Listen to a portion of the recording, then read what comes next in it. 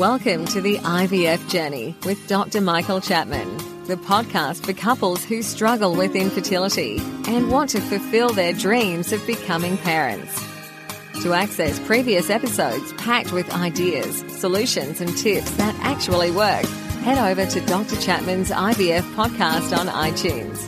You can also ask questions by contacting Dr. Chapman's rooms on 1-800-111-483 or by emailing him michael.chapman@ivf.com.au. Hi, this is Professor Chapman.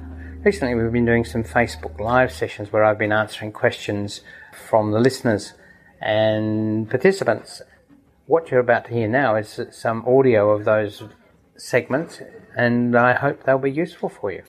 So tonight I thought we would go back to some extent. Each of these we tend to talk about specific problems, but every day that I'm in the clinic I run through what an IVF cycle involves. And I thought it might be worthwhile just let everybody know about what is involved in an IVF cycle. Because while some people have had friends have gone through it, the majority still don't know the finer details. So we start with what our goal is. Obviously, our goal is to get a pregnancy, and getting a pregnancy with IVF does improve the more eggs that you have to produce the embryos that are going to produce the baby. Unfortunately, it is a bit of a numbers game, and that's because nature's not very clever. In relation to humans, a lot of the eggs that are produced, even in young women, are genetically abnormal. They can still fertilise, but then they won't implant or they'll create early miscarriages. So, back to square one. We want more eggs. How do we make more eggs than a natural cycle? A natural cycle, and one egg is produced, and that egg is actually one of something like 100 to 200 eggs that begin development about 90 days before the final egg is released. So it's a long process. What normally happens is that the one egg, the dominant follicle, through mechanisms that we still don't totally understand, suppresses all the other eggs that are beginning to come through, and we lose them. They've gone. But by giving medication, FSH, which is the hormone the brain normally produces to produce follicle growth, follicle stimulating hormone, not surprisingly, its name stimulates follicles. But by giving a dose that's 4 or 5 times what the body normally produces, the brain normally produces, and continuing it for a longer period of time, we are able to rescue many of the eggs that would otherwise have been lost that cycle. So that's the FSH. And that comes in Australia, there are 5 or 6 different varieties now. And when you go to your specialist, they'll have their own favourite. But in fact, they're all pretty much identical in terms of pregnancy rates at the end of the day.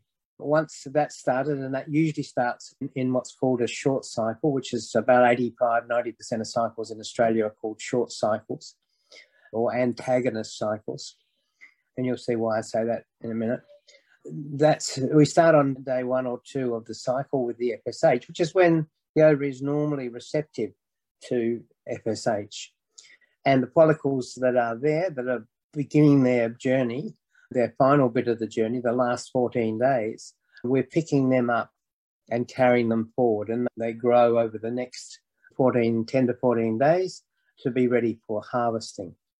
Most of these injectables, most of the FSH is injectables, which you put in your tummy, a bit like an insulin syringe, and a very tiny needle.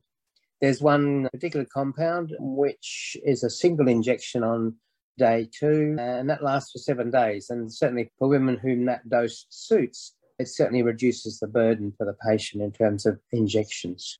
The next injection that comes along is around about day 5 or 6 of the cycle, which is its job is to stop the ovary releasing the eggs before we get to them to collect the eggs. It's called an antagonist, and it blocks the pituitary gland from releasing the hormones that in nature, normally on a normal menstrual cycle, would produce ovulation. So by suppressing that surge of LH, we can then control when we collect the eggs. When I started doing IVF, we didn't have that medication, or there's another one, an agonist, a slightly different cycle called a long cycle. We didn't have those medications. And so we spent our time, as we got close to day of ovulation, doing urine tests every 6 hours to pick up the surge of the natural hormone. And unfortunately, that's not determined by anything other than luck. So we were getting up at 4 o'clock in the morning to do egg collections, and often going in too early or too late and missing out on good eggs. So these medications have allowed us to control things so much better. It also means that you don't have to keep coming into the clinic on a regular basis to be checked. In the early days, before, the patients were coming in every day and sometimes twice a day. They are the two medications leading up to the collection of the eggs. Obviously, we want to know that they're actually working. So you'll be having blood tests and ultrasounds on the way through in those 10 or 12 days. Clinics vary in the intensity in which they monitor. Some do it almost every day. Others do it alternate days. But generally, it is every 2 or 3 days that you'll need to attend the clinic to have an ultrasound and a blood test to see where the hormones are going. And don't forget that you can access all the previous episodes by going to our website www.theivfjourney.com and select IVF Journey podcast from the navigation menu. Thank you for listening to the IVF Journey with Dr. Michael Chapman, the podcast which helps couples negotiate their way through the IVF journey, all the way to parenthood. You can also ask questions by contacting Dr. Chapman's rooms on 1-800-111-483 or by emailing him michael.chapman@ivf.com.au.